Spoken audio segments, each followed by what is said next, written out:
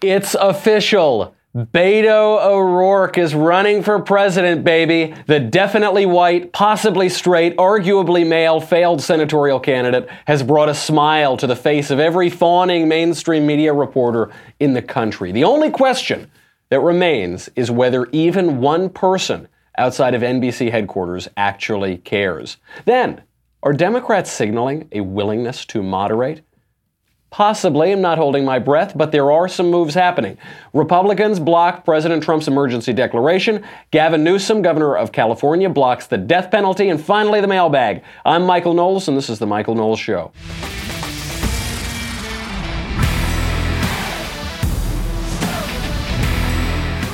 The moment we were all waiting for. Finally, a completely unaccomplished congressman and failed senatorial candidate is running. And he's really weird. Yes, finally. This is the bridge to the future. We will get to his announcement. We'll get to his strategy. We'll get to the reaction. We'll get to whether or not this signals that the Democrats are willing to moderate. But first, let's make a little money, honey, with Protalis. There are days when I get home and I can't wait to get my shoes off because my feet are so sore from my busy day. I know some of you have those days too. When I travel, I always end up walking around a lot more than I do when I'm home. It can make my feet, even my whole body, ache. Maybe you've noticed that. Most people are unaware. Knee, hip, back, even upper body muscle tightness and other issues can stem from improper alignment. That all begins in the foot, right there at the ankle. This is true for more than 80% of people. Protalis insoles bridge the gap between custom orthotics and over-the-counter cushioned inserts. They have over 1 million happy customers and a 97% success rate. Protalis insoles create a better connection between your ankle and the rest of your body and help with reduced pain, increased comfort, better movement, elevated stamina, and higher performance. Protalis has over 100,000 positive reviews. They've been shown to provide relief from foot, knee, hip, back pain, including neuropathy, plantar fasciitis, that seems like a bad word, neuromas, and many more. This week, my listeners can save $30 on every pair of Protalis insoles at protalus.com when entering podcast 30, the number 30, at checkout. Shipping is free. If you buy 2 or more pairs, they'll upgrade you to free expedited shipping.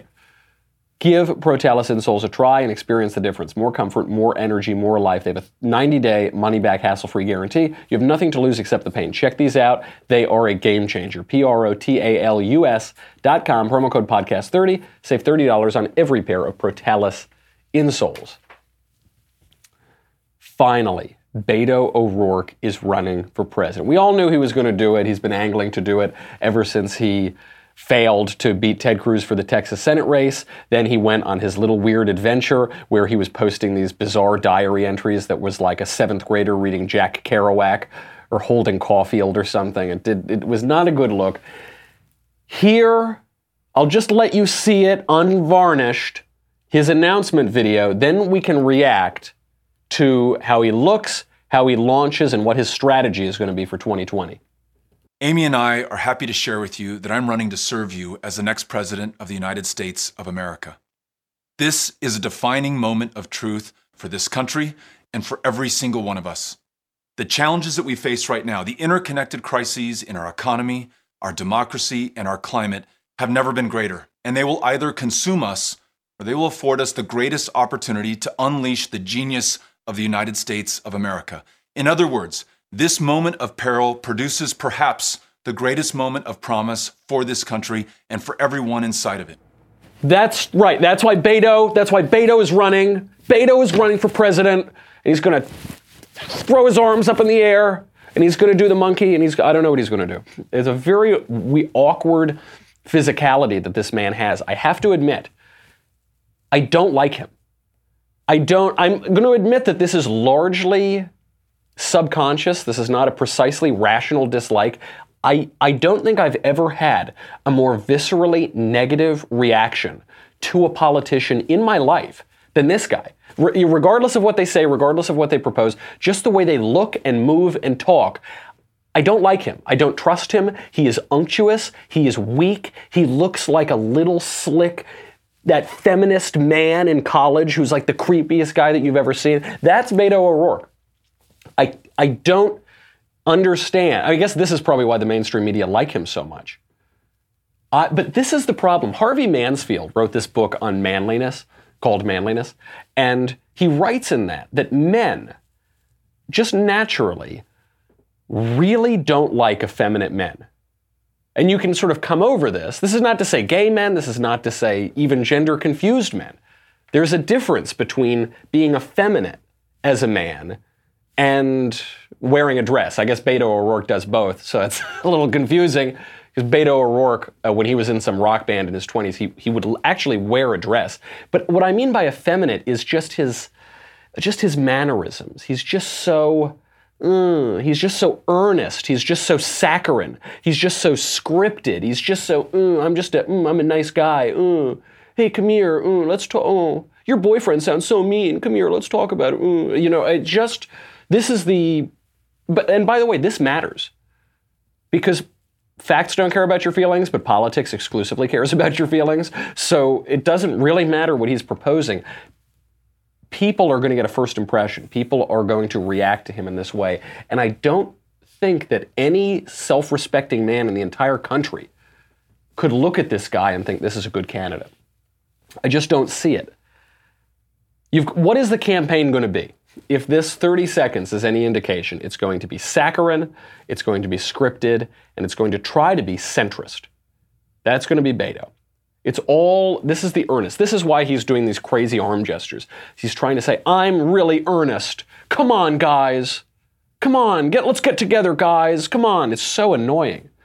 Also, it's very scripted. He's reading off the prompter for this, which is fine. Reading off the prompter is no big deal, but he's reading off the prompter in what should be an impromptu announcement. He's on his couch with his wife. It's 2019, so in 2019, authenticity, impromptu, off script is way better. It just plays better. HD video, it just plays better. I mean, this is why Beto was live streaming him getting his teeth cleaned a few months ago. This is why AOC live streams her cooking dinner. No script. It just seems more authentic. This seems disingenuous. He's trying to appeal to centrists. So he's this kind of, manufactured product. He's just built by the mainstream media, but he's trying to appeal to centrists. He's trying to appeal to the extreme left. He's trying to appeal to everybody, and it just doesn't seem quite genuine. I mean, despite all of the glowing media coverage, Beto O'Rourke is making this claim that he is going to have a grassroots campaign. And I invite you to join us in a kickoff for this campaign. But even if you cannot be here on March 30th, I still want your help organizing where you live, bringing in friends and family and neighbors to the greatest grassroots campaign this country has ever seen. The greatest grassroots campaign this country has ever seen was probably Trump 2016. That was genuinely grassroots. He had the entire party establishment, the entire conservative movement, capital C, capital M, and the entire media against him. He had everybody against him. It was only people who liked him. That's what grassroots is. He didn't raise any money from other people, really. He was self-funded. This is not grassroots. I mean, the mainstream media have been fawning over this guy since he started running for Senate in Texas. And he didn't even win. And then they kept saying, well, if he doesn't win, he'll still win. And Vanity Fair has this beautiful cover of him. This is how the Today Show, this is not the new media, not a grassroots rally. This is how the Today Show on NBC breaks the news. They're so excited. Breaking news, it's official. The high-profile Democrat announcing his presidential bid this morning. The big name in the Democratic Party making his White House run official this morning. So, what's with all the buzz behind Beto O'Rourke? After months of hinting at a presidential run in 2020, former Democratic Congressman Beto O'Rourke just made it official. He is in. Beto O'Rourke's announcement that he's entering the 2020 race will shake up the Democratic primary. Beto O'Rourke making it official. The former Texas congressman announcing he's running for president. O'Rourke saying the interconnected crises of the economy, the climate, and the nation's democracy have never been greater. The latest hint O'Rourke was ready to run, coming in a glossy Vanity Fair spread overnight, captured by celebrity photographer Annie Leibovitz. O'Rourke saying, I'm just born to do this. Grassroots. Grassroots. I don't know that one single person who is not in the mainstream media is excited that Beto O'Rourke is running, but All of the media are doing it. I mean, Vanity Fair can be pretty brutal. They've done a couple profiles on us, actually. And they did one on all these people in politics and government and the media. And all the Democrats have these beautiful photos. And then they did a photo of Ben, which is, I don't know how they even got this look. Ben never has this look on his face, but it's not a good look. They just used the worst possible photo they could find. But then for Beto O'Rourke, he's standing in Texas. He's got his blue jeans, nice blue shirt. He's casual, but he's not too casual. He's ready to work. I'm in it. I was born for this. This is the grassroots of Beto O'Rourke. Now, obviously, that's ridiculous. He's going to have to eventually appeal to voters. How is he going to appeal to voters? What we see from this video is that he's trying to position himself as a centrist. Look, he's still got his left-wing orthodoxy, and he still talked about the climate. He's still making this a key aspect of his campaign because it is not possible to run in this Democrat primary without talking about the climate. The climate is the left-wing religion now. The climate is, especially in a time when there are no real tangible issues, the economy is doing very well. We have relative peace. We have record high employment. You can't talk about any tangible issue, so it's the climate. You're talking about essentially a religious issue for the left. So he gets that in there, but he's trying to appeal to all Americans. He's talking about farmers, bringing everybody together. He's talking about how we need to help the American worker, dignified work, all this sort of stuff. He's so centrist in this video. He even mimics Ronald Reagan. I think a lot of people didn't quite pick up on this, but he is paraphrasing Reagan very closely. I want to leave you with this.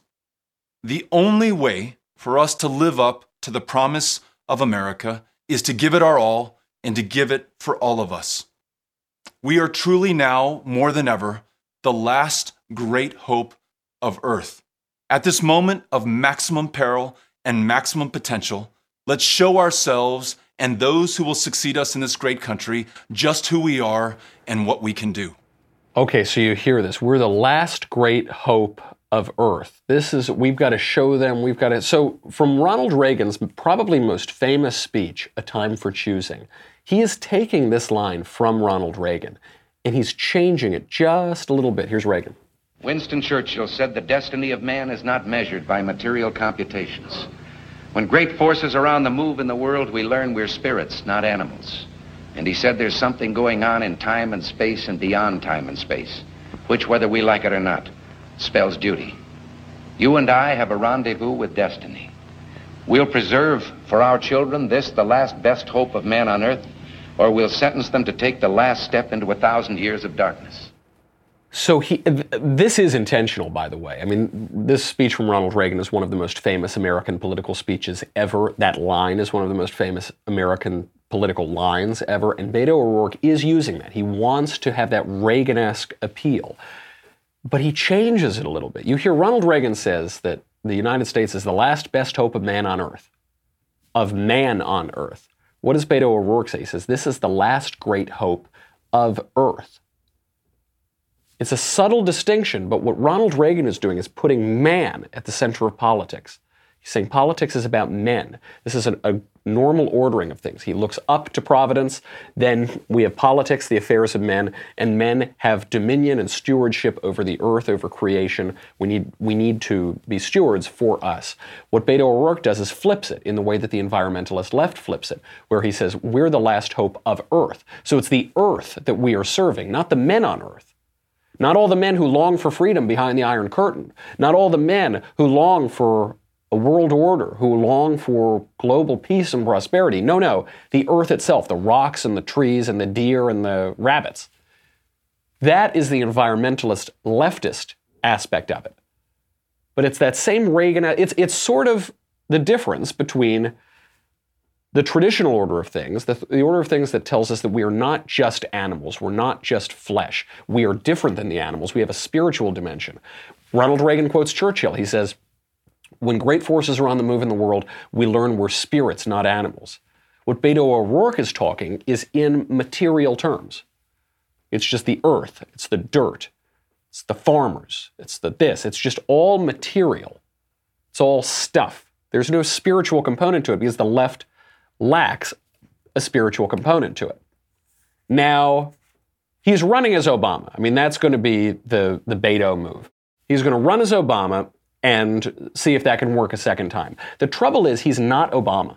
Barack Obama was much better, much more likable than Beto O'Rourke. The trouble with Beto O'Rourke is that he actually is a beta male.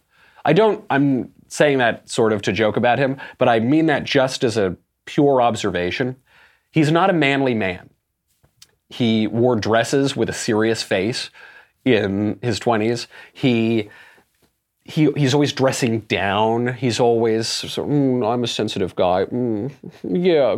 And when he gets overly excited, he loses control of his emotions. So his arm, instead of his arm sort of going like this, or this, or that, just as a matter of rhetoric and oratory, his arm goes like, bah, bah, bah, bah, bah, bah, bah. He just loses control of himself. He loses control of his voice, of the volume of his voice, of the tone of his voice. He just is a beta male. I don't know how else to put it. He's a wimp. He's weak. Barack Obama, at least in his campaigns, didn't come off that way. Barack Obama did project a strength, a certain, there's no red America, there's no blue America, I love you back. I mean, there was a real confidence to Barack Obama. I mean, he would go limp-wristed when he was talking to dictators, but he actually on the campaign trail had a real confidence that Beto lacks. Also, you can't just relive history. You can't be, I mean, this is what Republicans have sort of tried and failed to do for 30 years. You can't just run as Ronald Reagan. Ronald Reagan was very successful. Ronald Reagan was the best Ronald Reagan ever, and Ronald Reagan was a cool guy. You are not Ronald Reagan. You can't run as him. You can't relive his career. You can't just have somebody else's career. You have to be you. All of the American presidents, certainly all of the notable ones, have been pretty original. Donald Trump, certainly an American original. Barack Obama, he's an American original. Where else but in America could that man become president? George W. Bush, a very different man from his father. These guys, they have their distinct voice. They have their distinct agenda. Beto O'Rourke doesn't have that. He's just a politician. He's just a guy who was, what was he, on the El Paso City Council or something? Then he was in Congress where he accomplished basically nothing. Then he tried to run for Senate and failed. And then, this is the issue, he's running for president and he tells Vanity Fair, I want to be in it. Man, I'm just born to be in it. There's no draft Beto movement. There was no draft Obama movement. These were guys who didn't need any convincing. They want to be in it. This is a very stark distinction from the traditional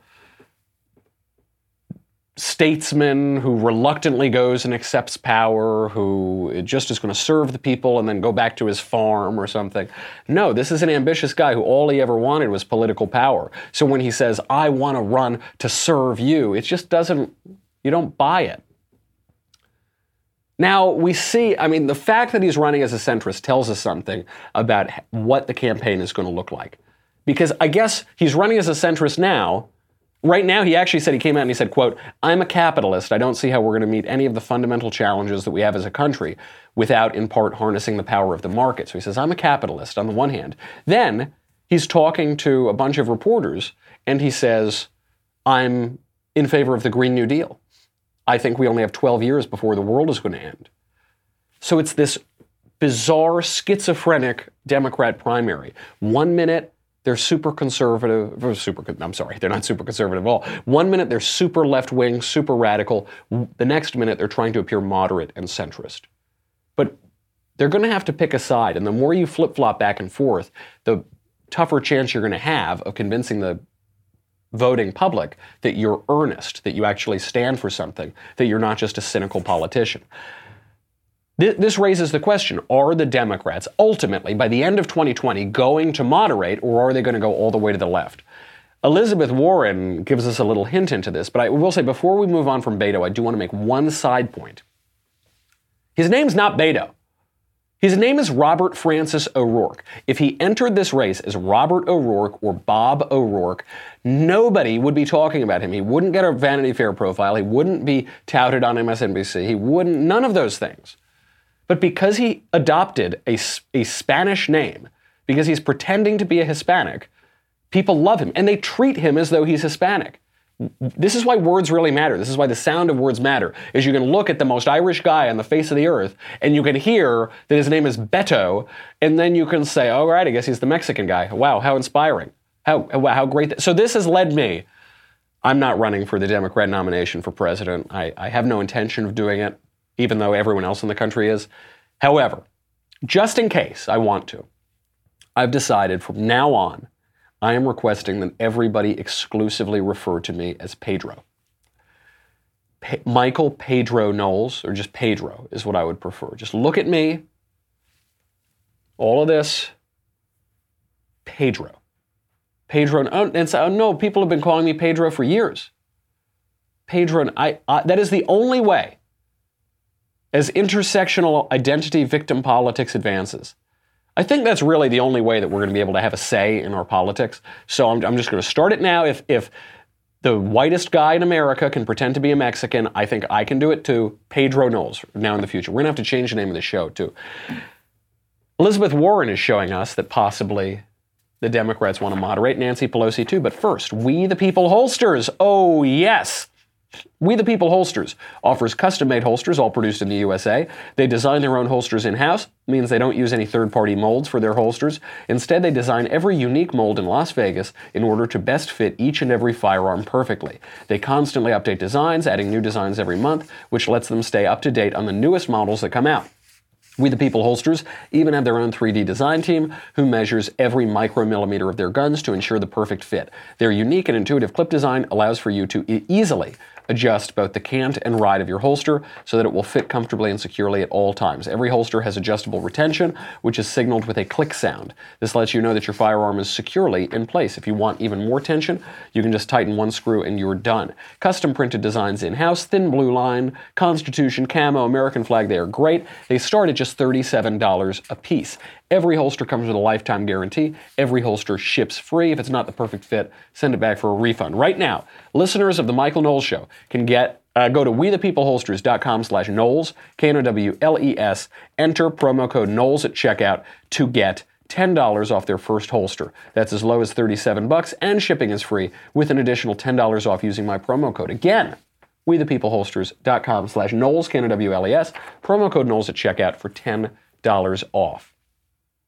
Elizabeth Warren, of all people, is coming back as the voice of reason and moderation in the Democrat Party. I've seen it all, but between her, between Beto, between Nancy Pelosi, perhaps it is the case that AOC has peaked, socialism has peaked, and the establishmentarians are coming back to take back their party. How do you explain where you are on the question of capitalism, socialism, and where do they marry each other? So, look, I believe in markets. I see the benefits that markets can produce. I love the fact that there are a zillion people out there developing new apps or starting new businesses or trying a second line. I think that's fabulous. She thinks that's fabulous. She loves markets. She's a huge fan of markets. What? This woman was the furthest left voice in the Democrat Party not 5-6 years ago. Now today, all of a sudden, she's become the conservative. I mean, these are the two poles. This is a fight for the soul of the Democrat Party. I know that sounds like a contradiction in terms, the soul of the Democrat Party, but that's really what this is. You've got AOC and Bernie Sanders talking about the virtues of breadlines. Bernie Sanders actually said breadlines are a good thing, because then people get bread eventually, maybe. And then you've got Elizabeth Warren, of all people, defending markets. This is an important battle to be having. It's sort of like the Iran-Iraq war in the sense that I hope they both lose. I don't really care who wins this, because if the leftist crazies win, we're going to have a much easier time winning in the general election in 2020. And if the centrists win, you've pushed off socialism through the main vessel of socialism in America, which is the Democrat Party, for at least a little while longer. Who is going to win? I highly suspect that the socialists are going to win. I do. I know there are a lot of polls out that show socialists are not very popular as presidential candidates or this or that. I don't buy that. because you just are fighting this inevitable tide as generations like millennials become the majority of voters. You're going to see that generation, the majority of whom now identify with socialism, are going to be pushing for those candidates. And especially when you have a polarizing president like Donald Trump, who fights back, who triggers the left, who just drives them so crazy, they are going to demand a fighter on their side. And it's not going to be Liz Warren. I mean, she is done. The Indian heritage fraud has killed her campaign. She is a dead woman walking. But for the other people who are blowing in the wind, Kamala Harris, one day she's a socialist, the next day she's a capitalist. Beto O'Rourke, one day he calls himself a capitalist, the next day he wants the Green New Deal to take over private industry and institute 80% taxes. You're going to see the people who fight, the people who get a little more extreme, are going to be the ones who have a bit of help. These are the ones who are going to win actual grassroots support and not just fake Vanity Fair support. You know, Vanity Fair, the mainstream media, always seem to pick the worst candidates. They're always rooting for candidates who just don't win. You've seen this in Republican and Democrat primaries. I think that's what's going on with Beto. I think he's a whole lot of nothing.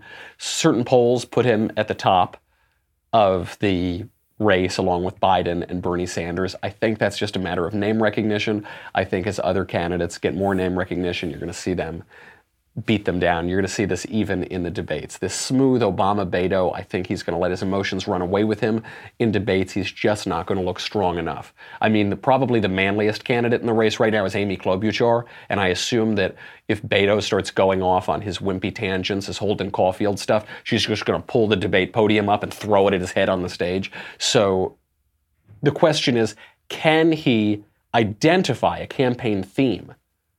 Stop playing the field. Stop trying to be everything to everybody. Stop trying to be a typical politician before it's too late. Nancy Pelosi, same thing. Nancy Pelosi came out the other day. She said, I'm not for impeachment. She said, this is news. I'm going to give you some news right now because I haven't said this to any press person before. Since you asked, I'm thinking about this.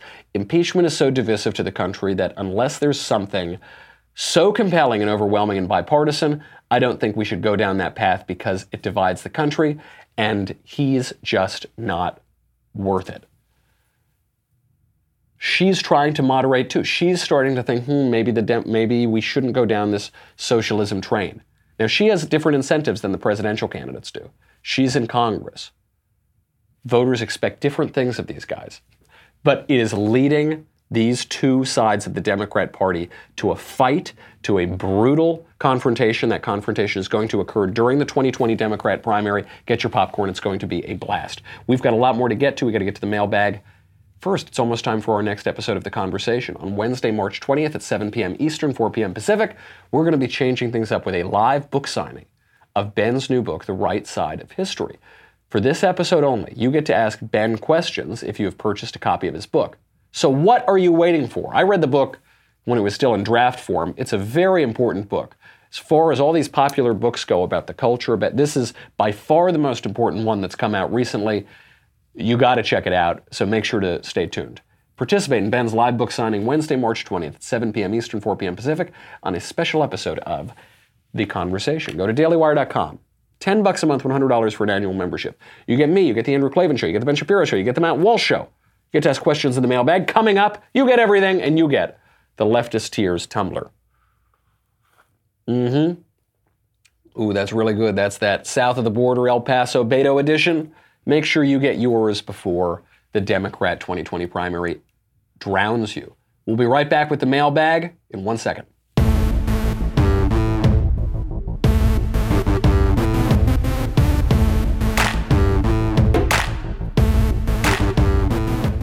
First question from Grant. Dear Michael from the block, what is your opinion on a political science degree? Many people seem to think that it's useless. Yes, it is. Ben was a poli-sci major. He says the degree is totally useless. And it is. However, I would like to make this point. The problem with a poli-sci degree is not that it is just professionally useless. The liberal arts are supposed to be professionally useless. That is the point of liberal arts. They are not supposed to train you for any particular professional skill. They are not supposed to get you a job. That is explicitly not what the liberal arts are for. And the liberal arts are still very, very important. The liberal arts, the word liberal is the key to the liberal arts. The liberal arts exist to help us make sense of our freedom, to help us earn our freedom, to help us be free citizens. When the liberal arts go away, free society goes away. It's as simple as that. It's how you learn about your civilization. It's how you learn about the ideas that have shaped your civilization. It's how you learn about politics, how you learn about philosophy, how you learn about culture, literature, mathematics, how you learn about God, the nature of metaphysics and divinity. It is hugely important. In the traditional academic structure, there were the liberal arts and the mechanical arts. That's the difference. Mechanical arts are professionally useful. Liberal arts are to help you understand your freedom. So the mechanical arts traditionally were tailoring or weaving, agriculture, farming, if you go to farm school, architecture, warfare, or the military training, trade, today we would call that a business degree, cooking, and blacksmithing. Those are mechanical arts. Those are training for jobs. The liberal arts, on the other hand, are grammar, logic, rhetoric, that was called the trivium, and then arithmetic, geometry, music theory, and astronomy. That's the quadrivium. The liberal arts, as we talk about them now, include a degree in English, or a degree in history, as I have, or a degree in philosophy. Those are the liberal arts. Whenever somebody tells you that your liberal arts degree won't train you for a job, you should tell them, yes, of course it won't. That's the purpose of liberal arts, is not to train you for a job. Then you can go get a hard skill after you have gotten a liberal education to help you understand your freedom. The problem with political science is that it doesn't today really fulfill the qualities of a liberal education. Because if you were studying political philosophy, for instance, then, okay, you could have a sense of the great thinkers, the great ideas that have shaped your world, why you think what you think, why we do what we do, what our past is, where our future is going to look like. Unfortunately, today, political science is often just a lot of statistics and some ideology mixed in and weak social science. That doesn't really fulfill that. So I think that's why it's particularly useless. But if you studied history or philosophy or whatever, that is good. That is a positive good. It is essential to a free society that we have thriving liberal education for some people. Not everybody needs a liberal education, just some people. The evidence of this is Alexandria Ocasio-Cortez. She graduated with a degree, with honors, in economics. She went to a school that cost $70,000 a year to attend. And she doesn't understand basic economic concepts. What a bank does, what a tax incentive is. She doesn't understand any of that. She's governing us. She doesn't understand our freedom. She doesn't know how to make sense of freedom and liberty. So if we have a whole Congress full of AOCs, we're not going to have that liberty very long. We're not going to have a free society very long. Now, once you get that degree, once you have that liberal education, then you can go to law school, which is basically a trade school. You can go to business school, a trade school, medical school, a trade school. You can learn these hard skills to prepare you for jobs. But I break with so many conservatives on this because I think so many conservatives get this totally wrong. The liberal arts are essential. Society is not just a bunch of automatons making widgets. There is a dignified aspect to society too. That is civilization. That is what gives us all the things that we really care about in this world, which are metaphysical. Our freedom, our joys, our loves. That's how we make sense of that. If you lose that, you're going to have a very crude, rough, ugly society. From Brett. Dear Michael, lately I've been texting a Christian girl who went cold after we talked about LGBT marriage. I said that while I don't recognize marriage outside of a man and a woman, the government should not be in the business of marriage and try to make it illegal. She believes gay marriage should just be illegal. Who is right? Yours, Brett. You're both wrong. This is not a question of being legal or illegal. The question is, what is marriage? This is why the left gets us so wrong. Either they misunderstand us or they're intentionally slandering us. Because they say, you don't like gay people because you don't want to redefine marriage. What are you talking about? The point that we're making is that marriage requires sexual difference. For all of human history, marriage has implied sexual difference. If sexual difference does not matter to marriage, then what is marriage? If marriage, which has always been the union of a husband and wives, at least one wife, sometimes more than one wife, if marriage is not that, and it loses the sense of creating family, it loses the sense of sexual and spiritual and emotional complementarity, if it loses the sense of a household, if it loses that sense, and it's just any loving association between people of any sex, then, I don't know, I love my friends, I love my male friends. Is that not a marriage? Well, you don't have sex. Okay, well, people have sex with a lot of other people. That's not marriage. What makes marriage? Now, I think what nice conservatives want to do is they want to say, well, I oppose gay marriage because it is a logical impossibility. But I have a lot of gay friends, and I don't want them to think that I'm some sort of bigot, so let's just get the government out of it. Do you want to get the government out of the definition of murder? I don't know. Do you want to get the government out of the definition of taxes? Do you want to get the government out of the definition of township? The government has to recognize the meaning of words. And marriage is the fundamental building block of society. If the government is out of the business of the fundamental building block of society, then what does the government do? What's the purpose of the government? I mean, how does the government relate to society? This is, I think, an essentially liberal argument, because what liberals and the left want us to do is to treat society as just a mass of random individuals, all atomized. They have no relation to one another. They're fundamentally isolated one from another, parent from child, husband from wife, cousin from cousin, friend from friend. There's no relationships other than the individual and the government. But that isn't true. Free society exists when we recognize the family as the building block of society, and then the relationship of families to other families, the relationship among civic institutions, as Alexis de Tocqueville points out, the relationship of the municipality to the state and the state to the federal government.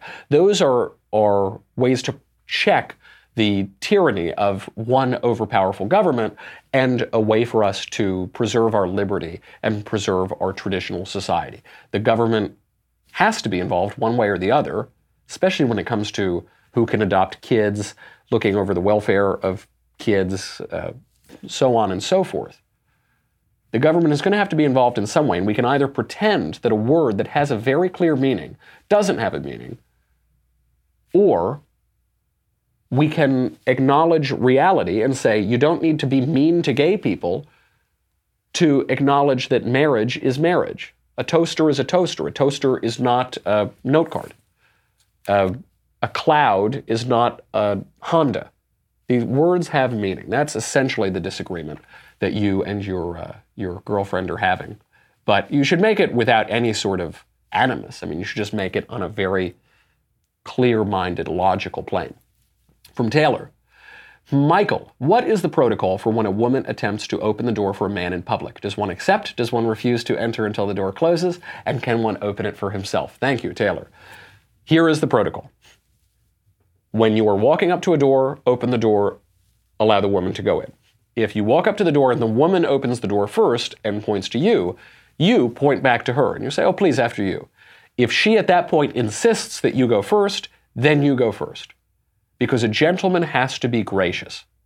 You want to be chivalrous, you always want to give women the advantage, you always want to give women a bit of grace. But you have to be gracious yourself. The purpose of a gentleman, his first role, is to put other people at ease. And so you don't want to get into some match. No, you go first. No, you go first. No, you. No, you. No, you. You go first, then you close it, and then I'll open it again. No. You offer, you are chivalrous, and then if she insists, you relent. That's how you do it. From Sean.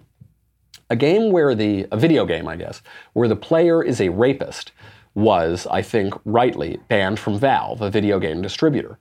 How do we decide when to ban something like this? Or do we allow it to be released and hope the market kills it? It seems like a pretty terrible video game, and it should be banned, absolutely. And now it seems in this case, the market killed it. Because Valve is the market, it's not the government. Valve is going in there and saying, oh, this is going to be bad for business, we're not going to allow this thing that's in terrible taste to go out to the public. So the market worked in that respect. Where it gets a little further down the line is, should the government be able to, for instance, imprison particularly violent pornographers for obscenity? I think the answer is obviously yes. George W. Bush did this during his administration. The government absolutely has a right, and really you have a right through your government, to ban obscenity.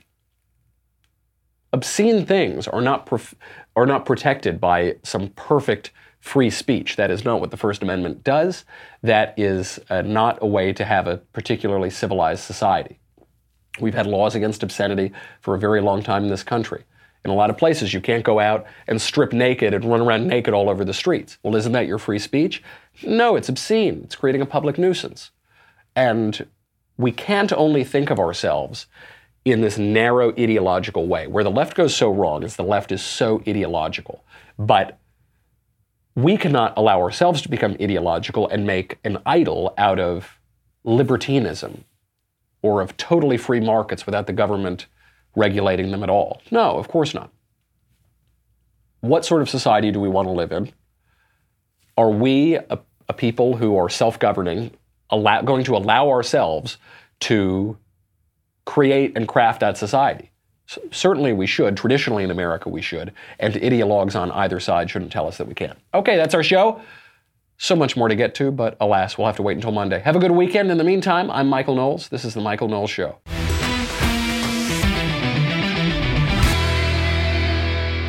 The Michael Knowles Show is produced by Robert Sterling. Executive producer, Jeremy Boring. Senior producer, Jonathan Hay. Our supervising producer is Mathis Glover. And our technical producer is Austin Stevens. Edited by Danny D'Amico. Audio is mixed by Dylan Case. Hair and makeup is by Jesua Olvera. Production assistant, Nick Sheehan. The Michael Knowles Show is a Daily Wire production. Copyright Daily Wire 2019. You know, conservatives are always saying conservatism is under attack, but I think it's liberalism that's under attack by the left. Leftism has become the philosophy of racism, the philosophy of censorship, the philosophy of hate. I'll talk about it on The Andrew Klavan Show. I'm Andrew Klavan.